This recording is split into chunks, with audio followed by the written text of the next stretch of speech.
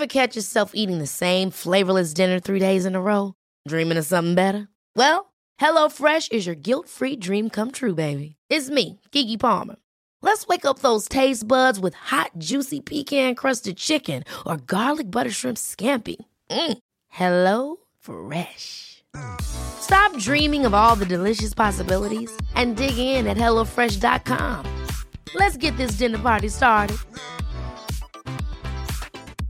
Jewelry isn't a gift you give just once. It's a way to remind your loved one of a beautiful moment every time they see it. Blue Nile can help you find the gift that says how you feel and says it beautifully, with expert guidance and a wide assortment of jewelry of the highest quality at the best price. Go to BlueNile.com and experience the convenience of shopping Blue Nile, the original online jeweler since 1999. That's BlueNile.com to find the perfect jewelry gift for any occasion. BlueNile.com.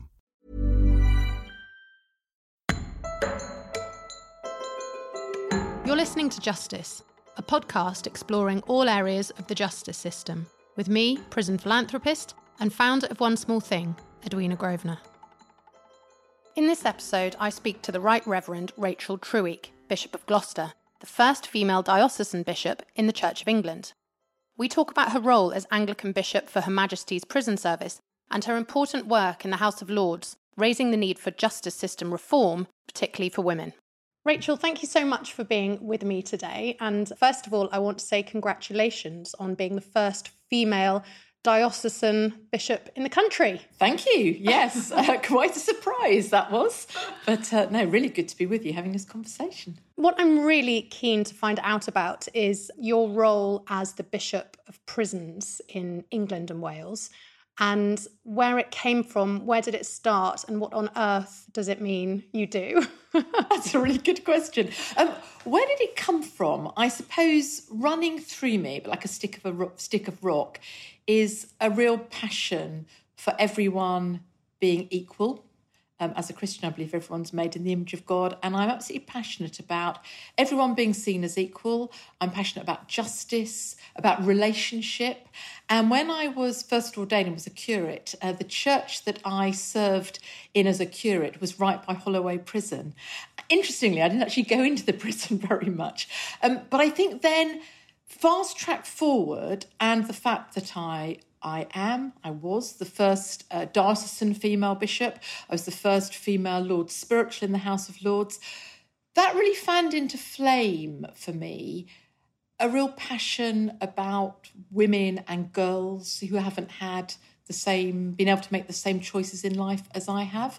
And therefore I've been really interested in the female estate. So that's where this all began. Eastwood Park Prison is in the Diocese of Gloucester. And on the day that I was announced as bishop, I really wanted to visit the prison, and the BBC were let in. And so there was stuff on the news about me being made bishop. And from there, it's just really grown. And then, having worked for a while with the female estate, I was then asked whether I would then become Anglican bishop for prisons in England and Wales last year, which obviously is a very, very big task on top of being Bishop of Gloucester.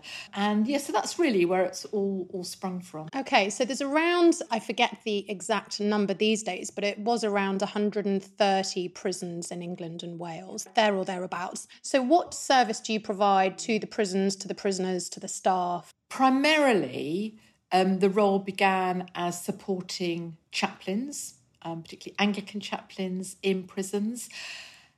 And then looking at what do I want to be saying on criminal justice? So how I use my voice in the Lords, in the media. When I visit prisons, the great thing is that I don't go in with any statutory duties. So I hope that what I can do is go in, meet with the men and women, young people in prison. I meet with the governor. I try and meet with the chair of the monitoring board. Would have some time with chaplains, as I say, with people who are in prison, which gives me that sense of being able to know what's going on in prisons, then to be able to use my voice. Where I do want to feed things back to people, I can do so, but I'm not there, if you like, in a scrutiny role. Right.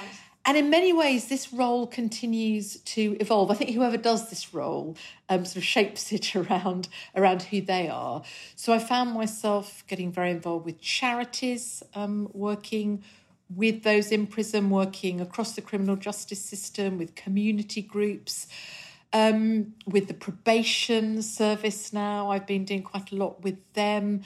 I've established Anglican bishop for every one of the new probation regions across the country. Nice. And that's new? And that's new. Never been done before. No, with the sense that actually then hopefully those bishops will be able to liaise with leaders of faiths other than Christian, as we're looking at what does it mean for people coming through the gate.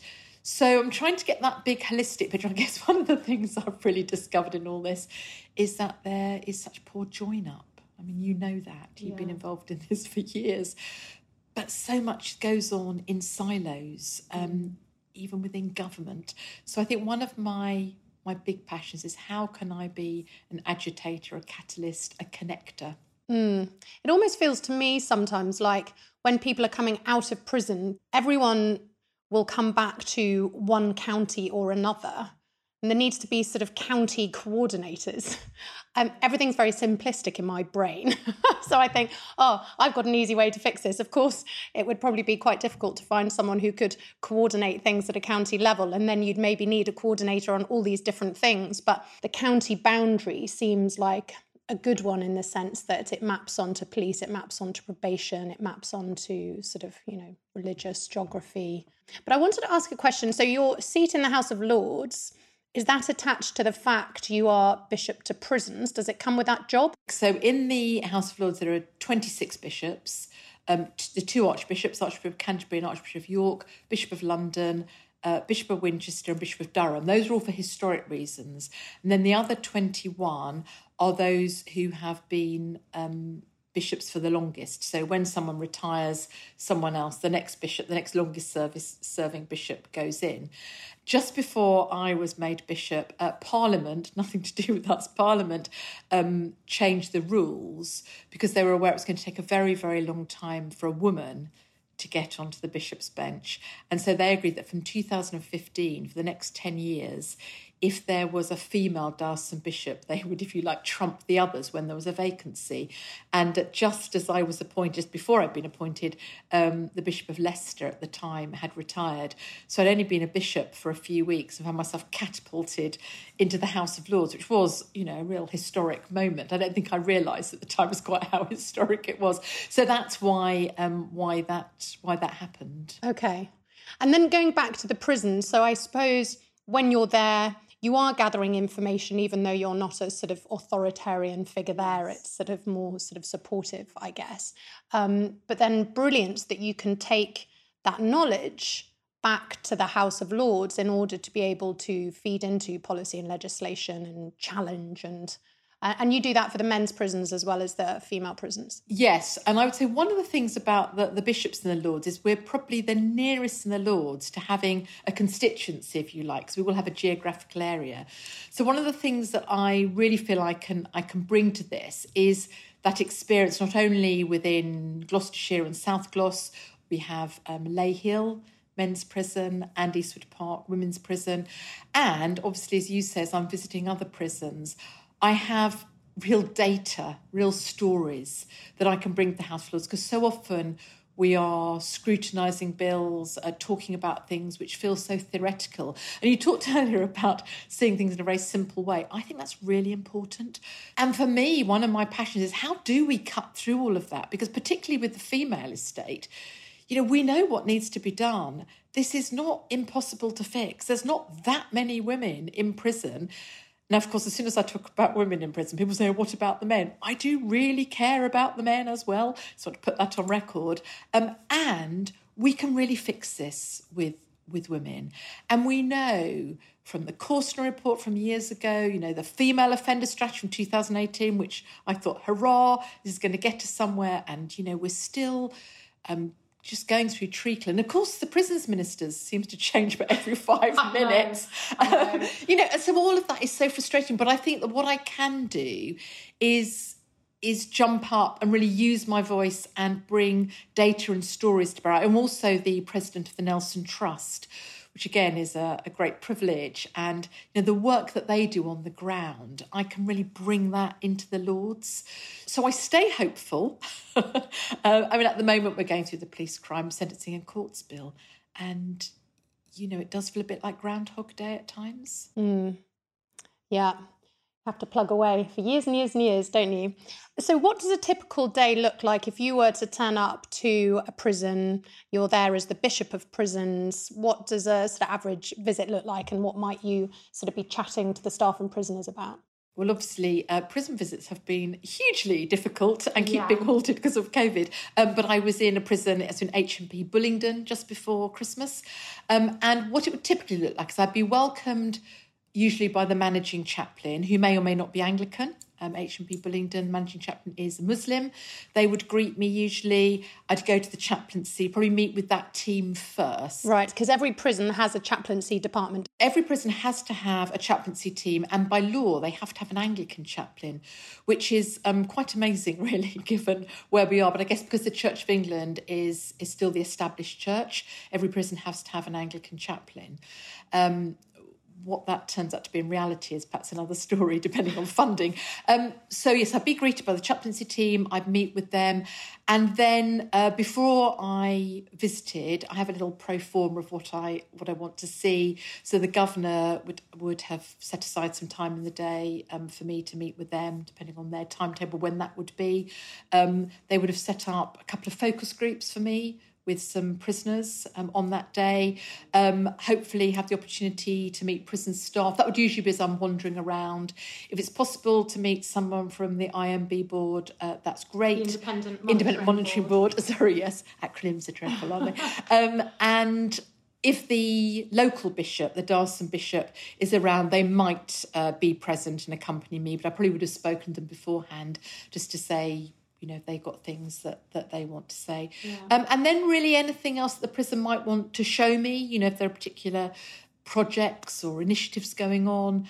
And so it's, each visit's slightly different. And what type of things do people raise? I guess the prisoners have one set of things they probably want to talk to you about, and the staff are different, and then again probably a different perspective from the governor. So are they keen to talk to you about religion, or do they sort of talk to you about anything? They don't talk about anything. Interestingly, quite often the prisoners want to talk about food, actually. Very important. Yes, very important and some of it shocking. I think what surprises me is people think you have a lot more power and authority than you do. So often when you're meeting with prisoners, they think you're going to go out and be able to do all sorts of things. Particularly, they do know that I'm in the House of Lords. Two things I always try and say very early on is, one, I want to thank people, and that can sound a bit trite, but I do feel very often people working in prisons, education, prison officers, chaplains, governors, can feel very hidden and very run down. They get a lot of criticism and often don't get thanked. And it's amazing how just going in and thanking them and listening to them, how much people seem to appreciate that, because often there isn't someone just to listen to what they want to say. I always try and ask them what they want to celebrate, what's going well. I think too often when people visit prisons, they're always looking for the problems. So that's really good. The other thing I always say to the prisoners, and again, try and make it not sound trite, is because they often want to know why I'm there. And I always say, I am no more important than you are. I'm no more significant than you are. We are equal human beings. I've had some opportunities in life that you haven't had. I've also been able to make some choices in life that you haven't had. They're quite taken aback by that. Yes, really. I find particularly the women. Sometimes I get some quite heart-wrenching notes afterwards. And sometimes very moving, cards and things from people, because I really do mean that. And I think one thing I want to always get across is that however long someone's got in prison, as for women, often they're in that revolving door of endless short sentences, is that there are new choices that can be made with the right support around them. There is a new chapter written. So I always say, you can't undo the chapters that have been written, but there are new chapters to be written. So those are the messages I really try and get across, and really listen to people and their stories. Yeah. And then the staff, because I think the prisoners are one thing, aren't they? And the staff often, I feel, need to be listened to as well, and often are run off their feet. And they often talk about how they'd like more time with the men and the women, but they simply don't have it. And especially since COVID, and there's many more staff off sick, and there's many more staff having left the service. So do you sort of perform the same role for them? I try to. When I'm out and about on the wings, I will, often just chat to the staff, ask them how it is, make it very clear I'm not going to be reporting back to anyone. Yeah. I think staff retention is quite telling in prisons. So that's often a question I'll just ask: how long have you worked here? How much staff turnover is there? And again, often people do want to chat to you. Again, I do tend to say thank you, and I also tend to acknowledge with them that I really recognise, I was quite shocked by this when I took on this role, it's probably very naive, but recognising that there's not a sort of a professional development programme for staff from prison, and yet they're dealing with really difficult things. Yeah, well, not only no staff development, very little training. Exactly. I think the training's been increased a little bit in the last few years, but from not very much to still not very much. Yeah, absolutely. And a lot of what is offered, they have to do in their own time. And so that's, again, something I really want to speak out on. I was meeting with some people from the unions earlier in this week, just to hear, again, not to be political in that way, but just to hear what they're saying. And as they talk about staff retention, and I raised with them the issue about professional development, and there's a real desire, again, to be recognised, because you're very hidden away in that role. And, at the moment, there's a lot of focus, rightly, on NHS workers. And, I said to the prison workers that when I was out on a Thursday evening clapping NHS workers, I was always saying, and I'm clapping for all those working in prisons as well, because they are so hidden, and often they can't talk about their work either. They're going home often to family situations, carrying loads of trauma for their day, particularly, those who are perhaps watching suicide on Suicide Watch, dealing with really complex mental health issues, listening to people's stories, and then you carry all of that home. That does concern me. And so I think professional development as well is about valuing people. Absolutely. And on the sort of death side of things, sorry to be grim and depressing, but my podcasts do tend to be quite depressing. That's just a thing. We've had almost 2 years of COVID now, haven't we? And of course, there's been significant deaths in the prisons, both staff and prisoners. On the whole, I think it was managed well, and I think people were expecting it to be much, much worse, but still many people have died. So does that come up in your visits? Do people want to talk about grief and having not been able to maybe leave for funerals? Yes, and actually one thing that I've been really pleased about is that there's been a real recognition of the work that chaplains do. It's been good in the House of Lords to hear ministers acknowledge the work of chaplains, because when there has been so few services been allowed to go into prison, things like education projects, all the volunteers have been stopped, chaplains have continued to go in and have been trying to do everything from giving people crosswords through to taking people to the chapel to light candles for people when they, perhaps on the day of funerals. One thing that has been a positive, if that's the right word, amidst all the awfulness, is that funerals during this time have gone online in most crematorium and in lots of churches, which has enabled people in prisons to be able to watch funerals. Not the same, but and actually in many ways what's been very strange is that people in prison have at times during COVID been on a par or a nearer par with what people outside prison have experienced. So when people haven't been able to go to family funerals or friends' funerals and have had to watch themselves at home, being able to say to prisoners, actually, this is what other people are doing. And I noticed but some of the feedback I had was when lockdown was lifted, one governor said to me that during lockdown, she was saying to the women in prison, when I go home, I want you to know that I'm not able to go out socialising or do things. But then when lockdown was lifted, how that time was quite turbulent and caused a lot of agitation, because suddenly the people in prison were no longer, not that we should equate lockdown we've had at home with lockdown in prison, but there were some things, absolutely, some of the restrictions that were similar. I heard the same thing. I think the other thing is that it's been, we live in such a binary society, don't we, where it's so sort of black and white. But actually, I've been interested in quite a lot of the nuance during COVID, again, particularly with some of the women, some who've said they felt safer, because obviously people have been locked up for sometimes 23 hours a day, which I think is dreadful. Some women have said they felt safer because they haven't had all that challenge of the sort of bribery that goes on, the bullying. And yet it's really affected mental health. They haven't been able to do the exercise, but people have felt they've been able to do their own thing in their cells. So for me, I've again said in the Lord's before Christmas, don't try and just say, well, clearly it's been good that people felt safer. Ask why they felt safer. And then we need to then be addressing those root causes. So if people have found it safer being in smaller groups doing exercise, then that's what we need to be looking at, not say, it's better to lock people up for 23 hours. Exactly. It's sort of less chaotic, isn't it, for both the men and the women, sort of smaller groups and sort of more manageable maybe. But as you say, the sort of 23-hour lockdowns aren't good for anybody. And of course, there's many staff who've joined the service in the last 2 years who only know men and women behind their doors. And what I've heard is they're terrified when everyone's unlocked, because suddenly you're on a wing with 100 men and you sort of think, my God, I've never known this. No, I think that's a really, really good point. And then people who've gone into prison who've never known anything else either. And I do think, as in wider society, that trauma and what people have experienced is going to come out later.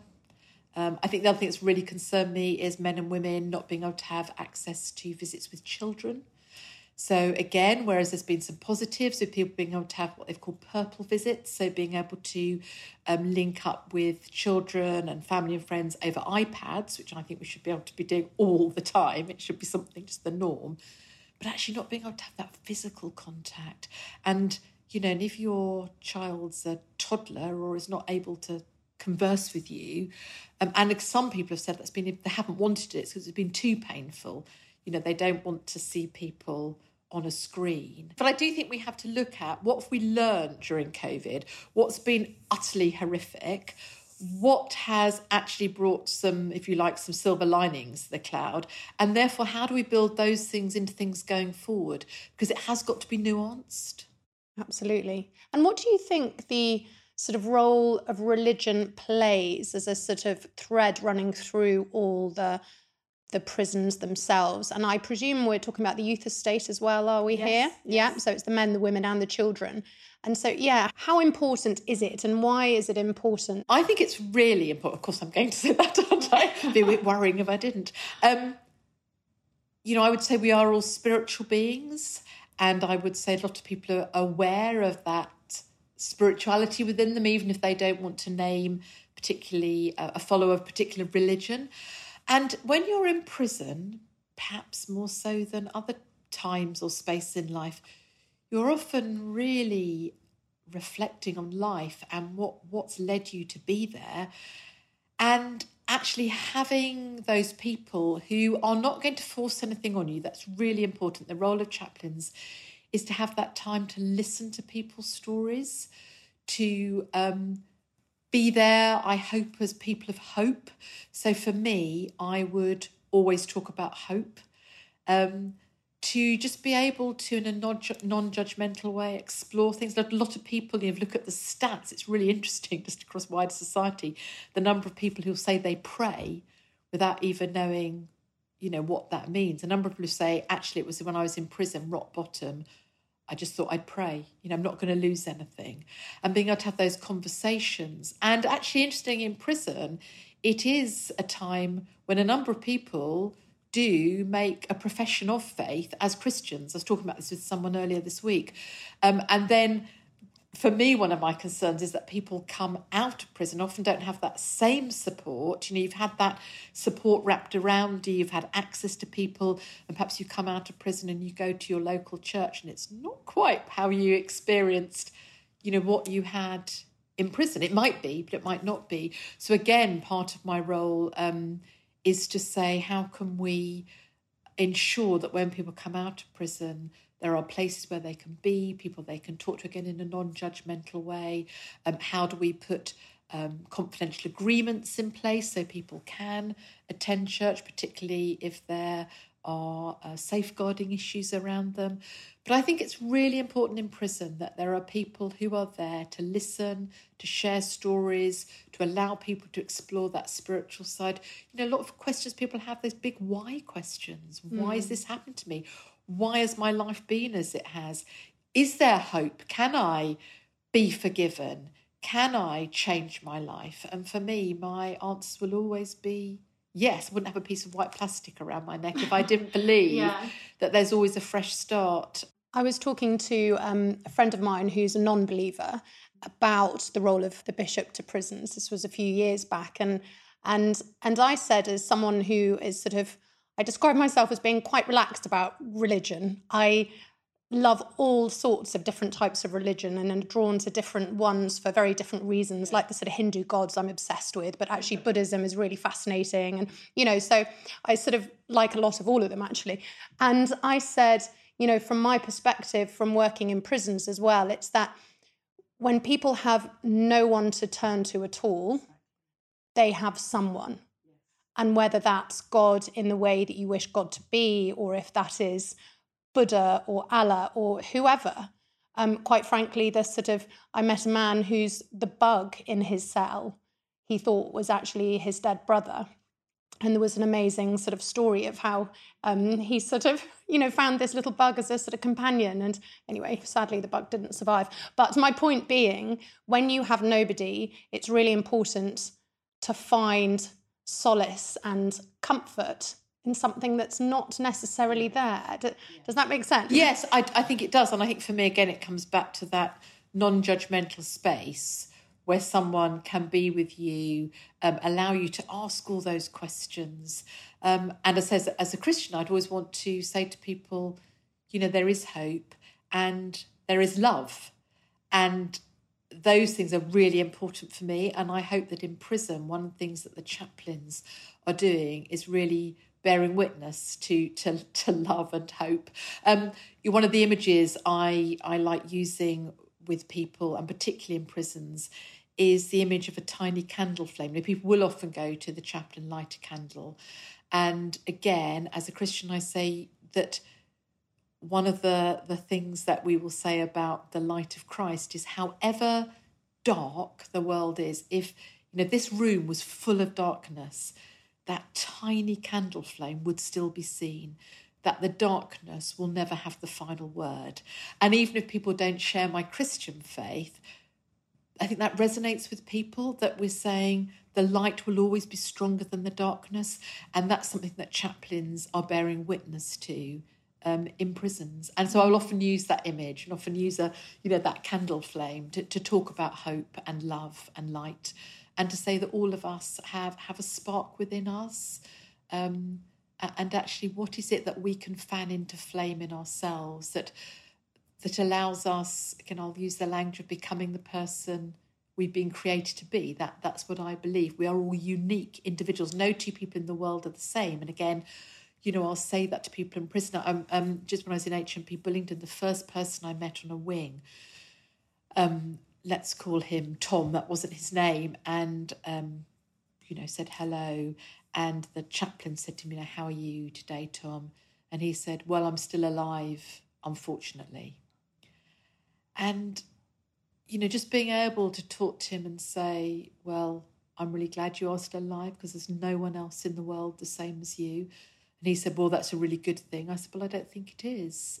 Actually, you are unique, you are precious. Whatever's gone on in your life, there's still another chapter. Even if that's going to be in prison, there's still another chapter. We can all add to the hope and love of the world in who we are. And so often people at such rock bottom, they don't have any value. They don't value themselves. And if actually chaplains, and if when I visit, can say, I'm not just saying it, I genuinely believe that you are valuable and that you have a unique place in this world, that for me is the starting place.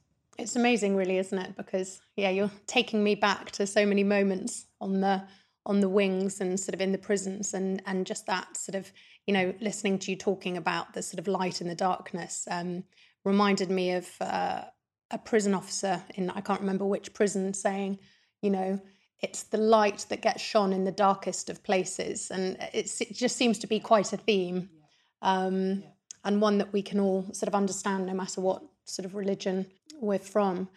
How often can prisoners use the chapels? That's a really good question. I don't have a straightforward answer to that because every prison is slightly different, and obviously under COVID, that's been a bit different. So all chaplaincy teams would have a pattern of services, again, covering the different faiths. There would be, at least for the Anglicans, at least one service a week, and people can go to those services. Again, prisons have different, sign-in mechanisms, whether it's an open prison or, whatever the situation. And then usually people can arrange to go to the chapel if they, want to go, as we said earlier, for a particular reason. The other thing is, which might not be known, is that the Anglican chaplains have to visit every person who comes in new, so all those who are admitted. So every day the chaplains will be going round to ensure that they have seen all those who've been admitted. No matter what religion? Yep, they'll go and see them all, and they'll talk to them about the chaplaincy team.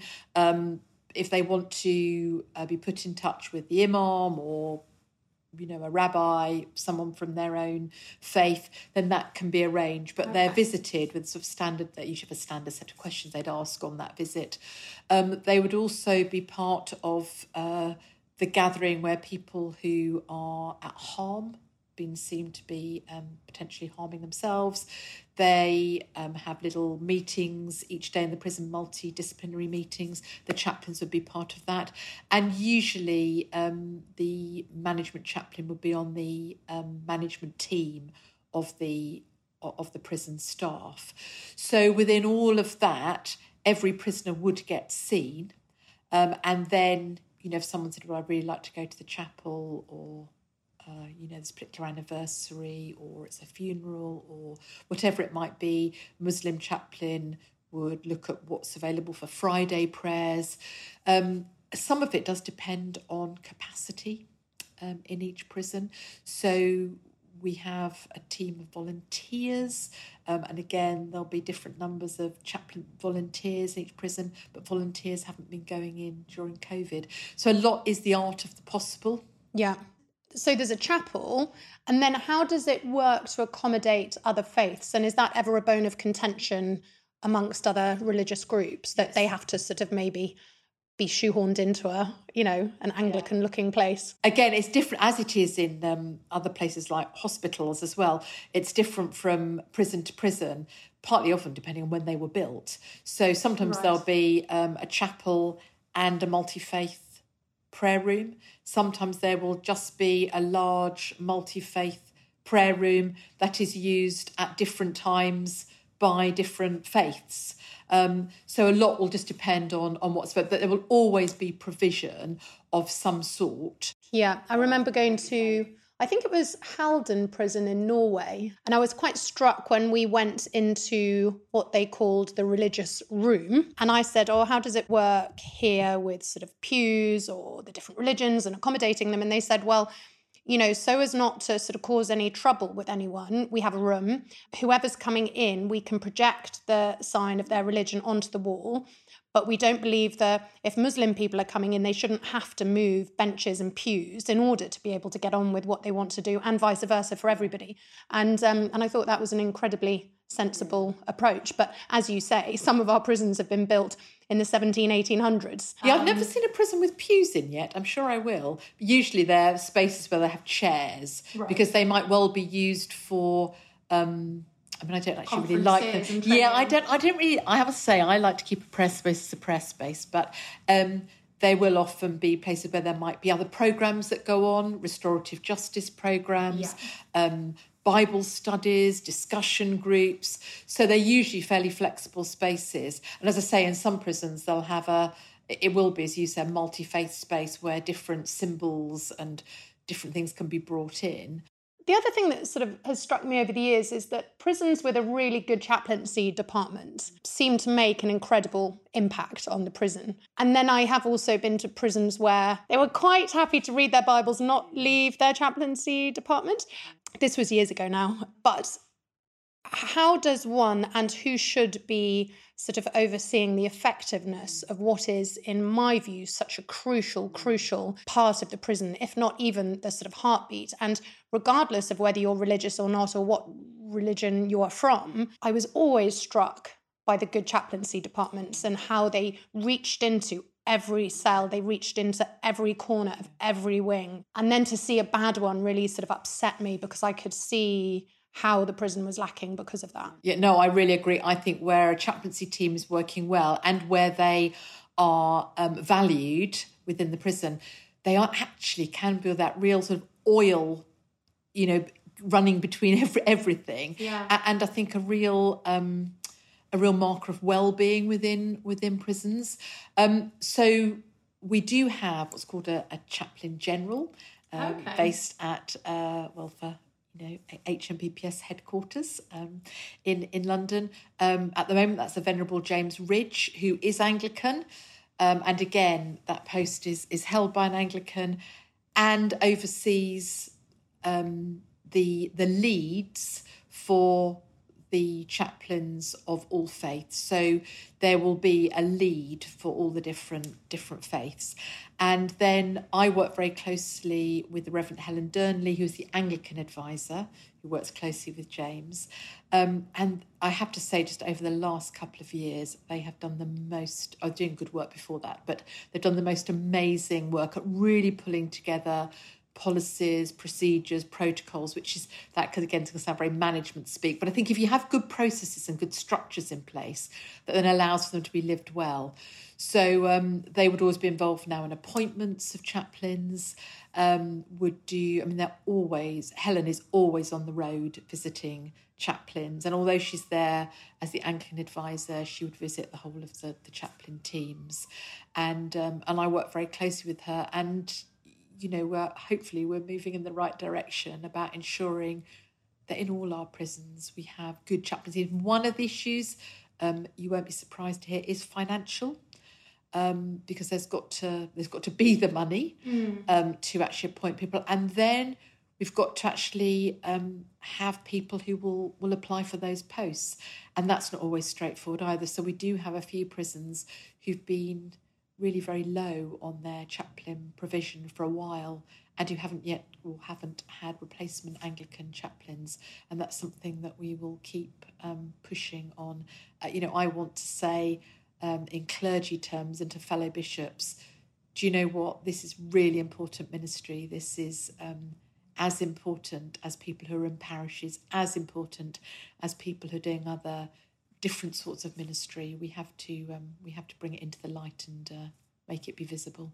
And how would you sort of go about practically trying to sort of fix that? So you've got this sort of people wanting to do it is one thing, and then the money is the other thing. And would the money come from the Ministry of Justice budget, or is it the Church of England budget? Yeah, it's the Ministry of Justice budget. And one of the things is getting some quite technicality, but one of the things is that when people are first ordained, they serve a curacy, like an apprenticeship, for 3 or 4 years. And those posts are paid for out of diocesan budgets. Now, I would love to have curates in prisons, so people from the very beginning. There are some people who say, do you know what, my calling to be ordained, it is a calling to be a prison chaplain or a hospital chaplain. And that's where I really think, my long-term vocation is going to be. Now, obviously, the justice budget isn't going to have money in it to pay not only for the Anglican chaplain, but also for someone to work alongside them as an apprentice.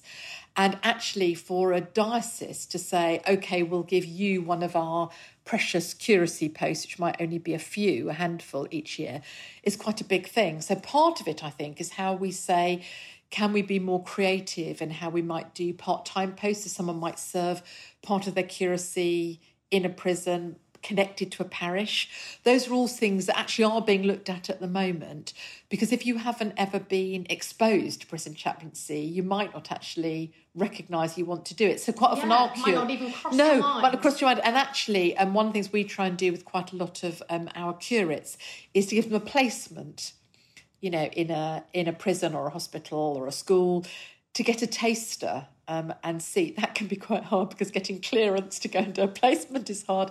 But I think all the time it's talking about it, and part of my role with my fellow bishops is to be saying, you know, this is really important. And so often as the church, we talk about how do we reach people who won't walk through the doors of a church building, because, you know, gone are the days where everyone walks through the doors of a church building. Actually, one of the ways that we will reach people and be able to listen to people's stories is going to them. And, you know, prisons is a great place for doing that. Again, not to proselytise, but to be there and to be able to say, you know, this is who we are. Yeah, it's like when people talk about hard-to-reach groups, I sort of always think, well, you need to try harder to reach them. Yes. Because you're obviously not trying hard enough. You know, you just go to them. Yes, exactly. Go out to them. And, you know, and again, you know, prisons, people have a stereotypical view as well, don't they, of who they think people are in prison. Actually, as people from all walks of life, carrying all different stories, people of all ages. Actually, there's much we can learn and much we can share. So I think prison chaplains are really important and very high up on my agenda. If I went back now to going back to my early days as when I was first ordained, I would seriously be wanting to be a prison chaplain, I think. Yeah, I agree. So you've been in the post for how long as Bishop to Prisons? The Bishop to Prisons, only for about 18 months. But before that, I was Bishop James Langstaff, who was holding the post before the Bishop of Rochester. He had given me the female estate to be overseeing, really. So I was doing that for probably about the last 4 years or so. Right. So what are your hopes? You know, the job won't last forever as Bishop to Prisons. So what are your hopes for your term? So I think, going back to something I said earlier, one of my real hopes is that I might be able to do some of the weaving together and the connecting of people. So I find I spend a lot of time saying, oh, have you spoken to so-and-so and that charity there? Do you know this person's doing this piece of research? Or, you know, whatever those two things might be.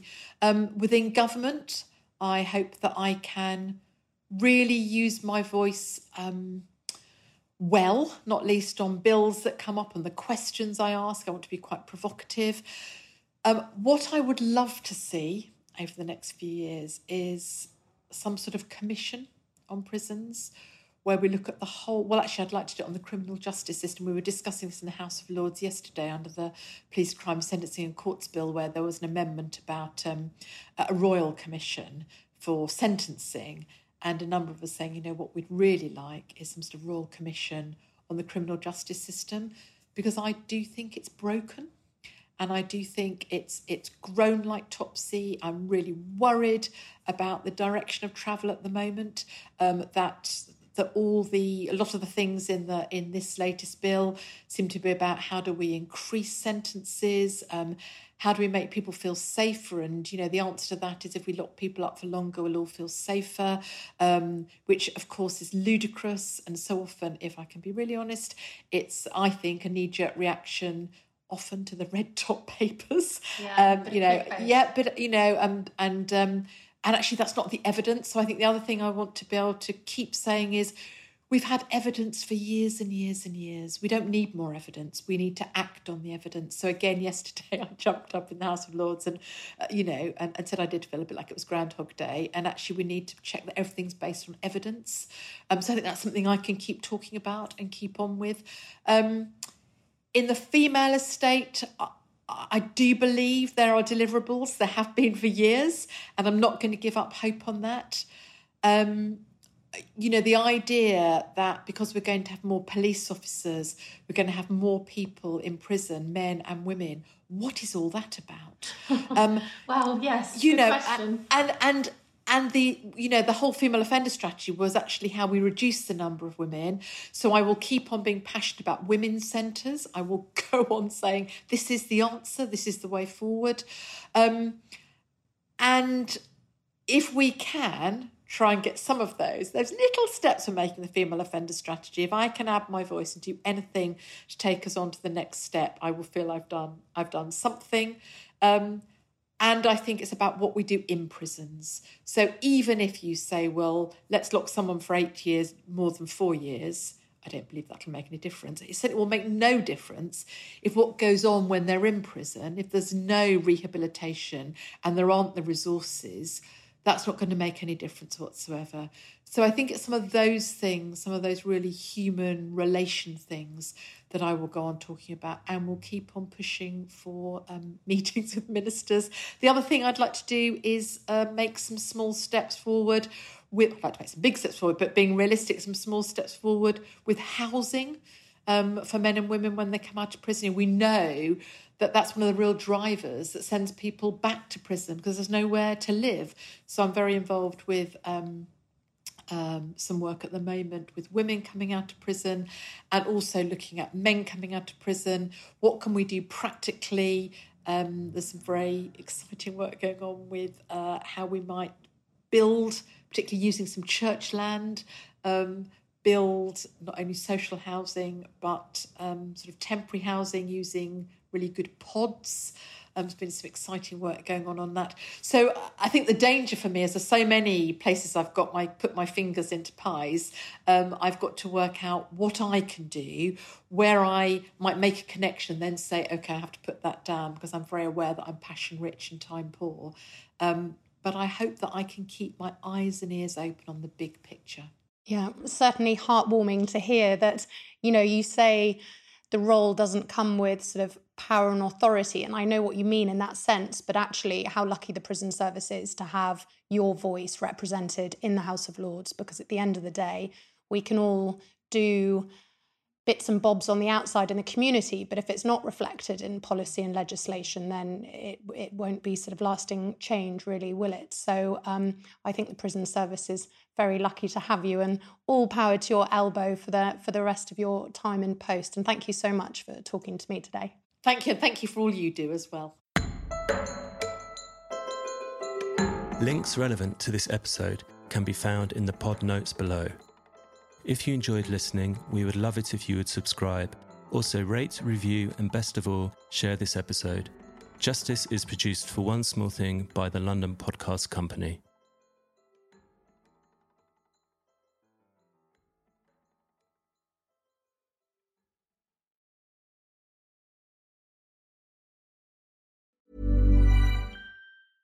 A lot can happen in 3 years, like a chatbot may be your new best friend. But what won't change? Needing health insurance. United Healthcare Tri-Term Medical Plans, underwritten by Golden Rule Insurance Company, offer flexible, budget-friendly coverage that lasts nearly 3 years in some states. Learn more at uh1.com. Hold up. What was that? Boring. No flavor. That was as bad as those leftovers you ate all week. Keke Palmer here, and it's time to say hello to something fresh and guilt-free. Hello Fresh. Jazz up dinner with pecan-crusted chicken or garlic butter shrimp scampi. Now that's music to my mouth. Hello Fresh. Let's get this dinner party started. Discover all the delicious possibilities at hellofresh.com. Hey, it's Ryan Reynolds, and I'm here with Keith, co-star of my upcoming film, If, only in theaters May 17th. Do you want to tell people the big news?